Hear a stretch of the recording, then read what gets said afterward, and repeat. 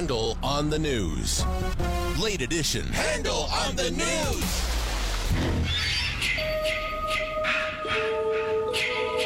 All right. It's Friday, April 13th. Yes, Friday the 13th.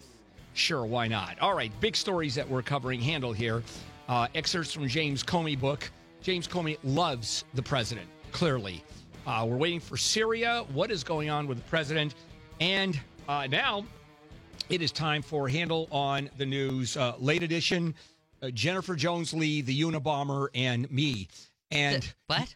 You'll see. Go to the official Bill Handel show, right? At Facebook Live, or the Facebook Live post site. What is he? We're streaming the segment live. That's what on I meant. Facebook.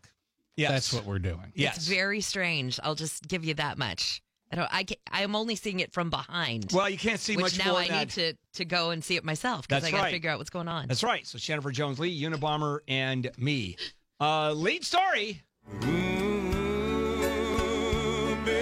Well, it certainly didn't take the president to slam James Comey as the James Comey book came out. And the way James Comey, the way he defines the president as untruthful and is a forest fire that is the Trump presidency, the president comes back with he's weak and untruthful slime ball, a proven leaker and a liar. It's just, how do you not love this guy? Very presidential. Remember when he said he was going to be presidential? Oh, when he would say, act presidential. Remember that during the campaign? We had that cut over and over and over again. Well, maybe that's his definition of presidential. You have to admit that this is more entertaining. I mean, Obama was boring as hell relative to this. Obama would be up there and he would be presidential, and it would be, very erudite, very measured. That's one thing that this president is not. I love this. Act presidential. There it is. Well, now Russia is saying, okay, you want to play, U.S.? Let's play. Russia's lower house is now considering drafting legislation that would give the Kremlin power to ban or at least restrict a whole list of U.S. imports. Russia. Yep, food, alcohol, medicine, consulting services. But here's the difference between what Russia would do to us and what we are doing to Russia. The sanctions we have against Russia are to individuals, right? These oligarchs. Right. They're talking about attacking entire sectors, which is really difficult. I mean, it's much more powerful. And so we're not, and maybe it's a question of weakness, where we go after half a dozen guys and freeze their assets, but these are individuals, and they're slamming these industries. So Putin is just stronger than we are, than our president. As big a game as President Trump plays with being this very strong individual, he's out of his league when it comes to Vladimir Putin. Well, and these are sort of symbolic. It's not that they're actually going to happen. No, not but yet. But these are just sort of sent to, or sort of to send a message, I guess. Like, if we're this gonna do could happen. Right. We could play ball with Although you. That's similar to what President Trump did, where he announces certain things and then he says, we can take another look at it as an opening ploy to get to the negotiating table. So maybe it's actually Putin is starting to copy Trump's tactics. Could be. Now, have we taken those oligarchs and actually frozen those assets yet? And I don't know the answer to that. And have we denied their ability to come to the United States? Yeah. That's already been done. They don't keep that much of their assets in this country, the oligarchs. But we're making it hard for them to make more money. Hey, what? Go ahead. I was just going to say it's a very safe As haven of here. April 6th, yes, the Treasury Department's Office of Foreign Asset Control said it has frozen the asset of 7 oligarchs and 17 senior government officials. Do we know how much money we're talking about? No. Just I'll curious. keep looking. All right. Own a rental property? Don't want to rent to an illegal alien? LA City Council says, too bad, so sad. People were waiting in line for a place. Can't ask. Yeah, now we already have Assembly Bill 291 that the governor signed, and it's against the law for a landlord to threaten a tenant over immigration status or to question them over it, but the city of LA decided that wasn't good enough, and they want a harsher law with harsher penalties. Now, I'm going to look at both sides. One, you have to have people able to rent a place. On the other side, if you're a landlord and all of a sudden your tenant ends up in Oaxaca and is deported, what do? You're out to lunch. So if I'm illegal, I'm fine with this bill. If I'm a landlord, I'm going to go, come on, guys. Don't you think I should find out whether someone is here legally or not? All I have to do is say, I am here legally, and then how far do you go? Well, they do background searches. They do. And, I think the landlords searches? of L.A. need to get together and file a lawsuit over this, because up in Seattle, they passed a law limiting what you could ask tenants, and that basically if any tenant met your minimum criteria, whatever it was, then it was first apply, first in. You couldn't choose. And the landlords went to court, and they got it overturned because the court found it was an unconstitutional taking of the use of their private property. Oh.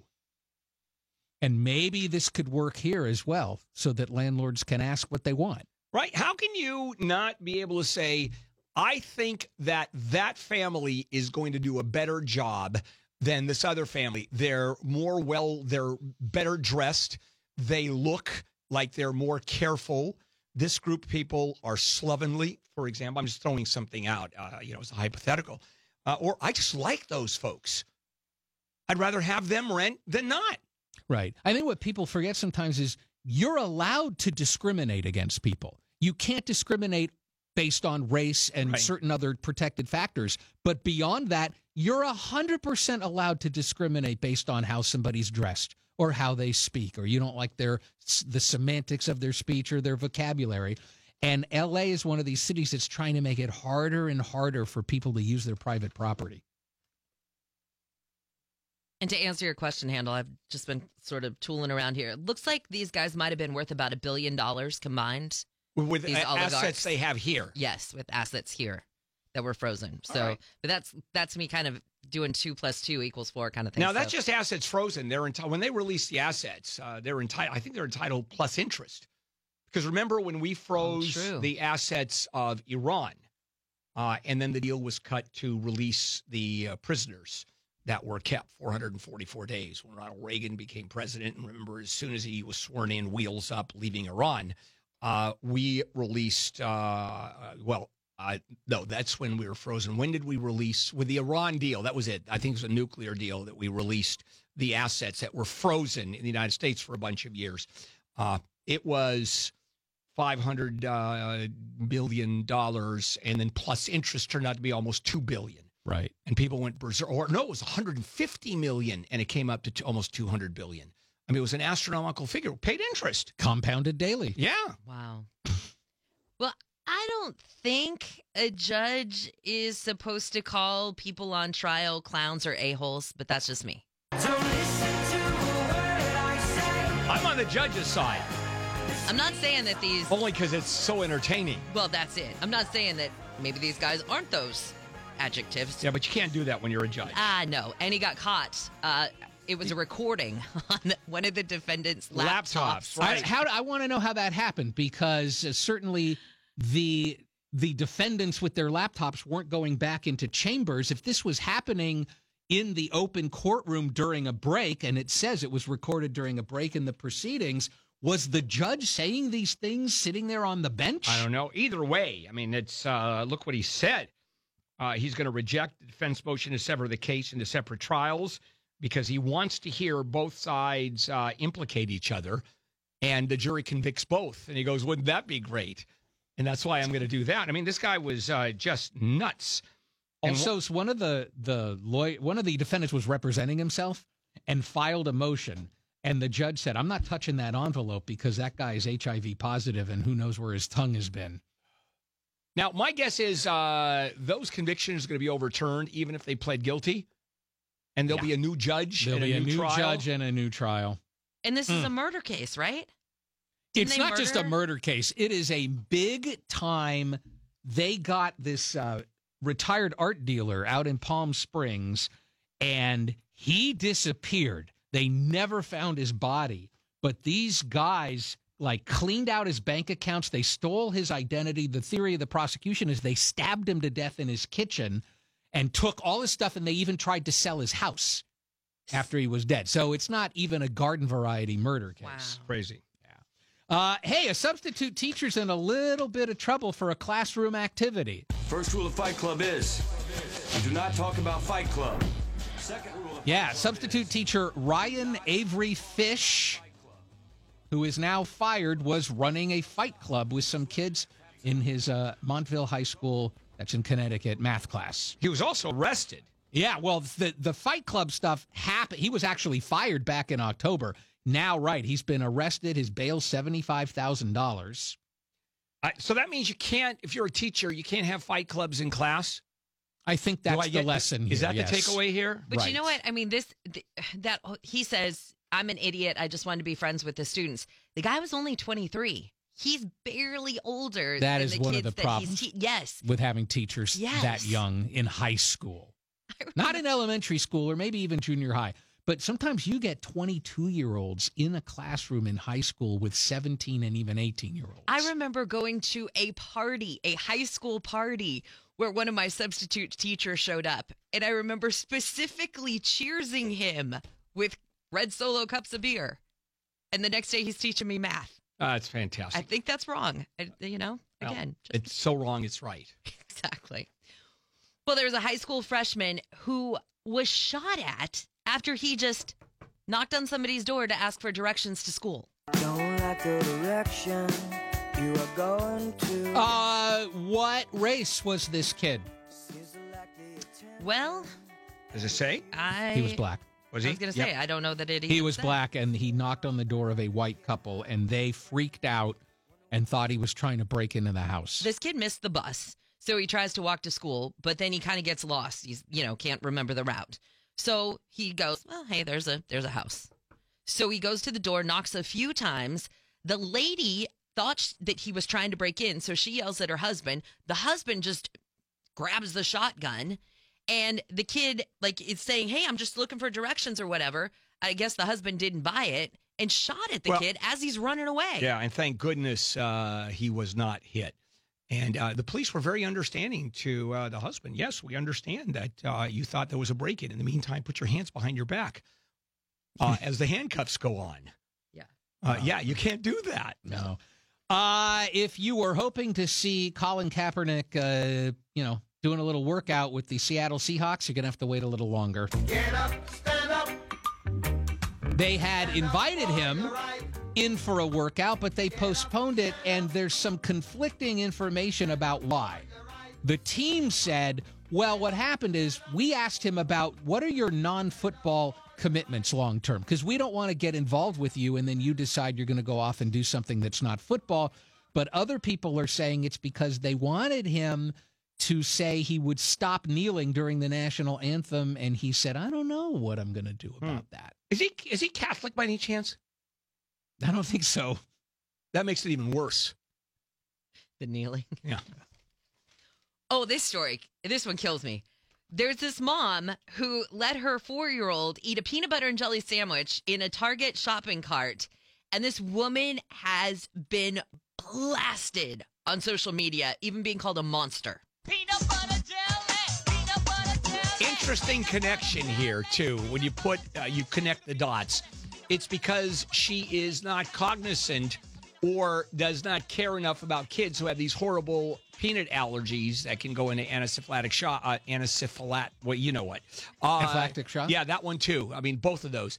And end up dying. And so, therefore, because the kid eats the peanut butter and jelly and smears the peanut butter and jelly or the peanut butter all over the handle of the car. Hey, you know what? If your kid happens to have a peanut allergy, a couple of things. Maybe you don't want to go shopping with him because the store is full of peanut products. And maybe you want to take one of those hand sanitizers and scrub down every place the kid can touch. So, but it's not your fault for not doing that. It's the mom who serves the peanut butter and jelly sandwich.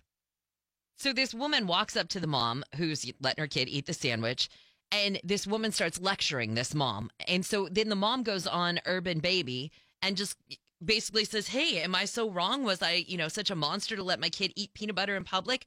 Turns out, according to Urban Baby, yes. These are some of the reactions she got. Your total disdain for the safety of other kids is awful. You're the worst kind of person. It's not impossible to feed your child before or after putting them in a shopping cart. So gross you packed a PB&J for your kid to eat in Target. Oh, I hope no child dies because of residual peanuts on the cart. I would only feel better if someone came up to this woman and she threw the sandwich at this woman. Literally took it out of the kid's hands and just smashed it in her face like a pie. By the way, they did do research into whether being exposed to peanut butter but not eating it causes a problem for kids with peanut allergies. And they had 30 kids with big peanut allergies, and they actually smeared peanut butter on their skin. None of them got seriously sick. About a third of them got a rash. Okay. So I don't know that a kid would die from being exposed to her, but it's still gross, quite honestly. Well, a man has been accused of running a puppy mill. And they seized a bunch of sick dogs, and people saying he was selling sick dogs all across Southern California. He also claims to be a pastor on his Facebook page. I don't know if he really is. Yeah, anybody can claim to be anything on Facebook. Isn't it illegal to run a puppy mill? Absolutely. And where? Is it in the state or is it the county? Yeah, in Phelan, in the high desert. It's just illegal. You can't have puppy mills. Breeders are out of business. Right. And in fact, even pet stores can't sell unless it's a designated, I think it's like you have to be a certified breeder or something like that. But there are major restrictions on that. Otherwise, though, the animals that are in even the pet store have to be either shelter animals or something like that. You can't just have a random guy selling you puppies. What's wonderful about this whole concept of no-kill shelters and shelter animals is when they first started coming out with that, I thought, dogs specifically are being born in such numbers that there's no way they're ever going to catch up with it. They've caught up with it. Now I think it's 90% of dogs that are brought to shelters are, in fact, they find a home. I mean, some astronomical figure. And then the other ones have to be euthanized. Animals that are very sick, animals that are very close to dying anyway. Yep. It seems like none of this really matters anyway, does it, No, Jen? because we're all going to die on April 23rd. I've always wondered about these idiot evangelical pastors, these clergy people, when they give you a date specific as to when the world's going to end. Because then what happens when they're wrong? The next day you wake up and you go, hey, what happened? How about those that have you sell everything? Right. I mean, that's it. And you go to the mountaintop, you've given everything away, and you have no place to sit anymore, and you have no place to live because you've given it all away waiting for the rapture. And then you turn to the priests and go, well, it's not even a priest. It's just some crazy lunatic, some cult leader. And you go, hey, what happened? Who was it? One of the big ones said, okay, I got it a little bit wrong. It'll happen next year. I just misread the Bible with the dates, because the dates are always, it's not in the Bible saying April 23rd, 2018 is when it's going to happen. It's always putting together, in this case, putting together the whole numerology. The moon and the sun will be in Virgo, as will Jupiter, and Jupiter represents the Messiah. I thought the whole point was you're not supposed to know when. You're supposed to be ready at all times for the possibility and live your life accordingly. So all of these people who claim that there are clues in the Bible about when it's going to happen seem to be missing the entire point. Yeah, Nostradamus with his, I love all those on the History Channel, the Nostradamus stories. And he puts together these ridiculous arguments as, see, that's what he said. It's going to happen. All right, fine. Hey, the union that represents Bill and me and Jen, they want a ban on auditions in hotel rooms and private residences. Now, if you're trying out for a part and you end up meeting someone at their home, doesn't that raise a red flag instantly? Doesn't that say, well, it should, but you know what? It is more common than you might imagine. Right. And so SAG-AFTRA says, if you're acting as a producer, you should not hold auditions like that. And if you're an actor, and you're asked to go to one, you shouldn't go. Now, hotel rooms, I think many times there is a casting issue with hotel rooms because people come from outside of town and will hold auditions.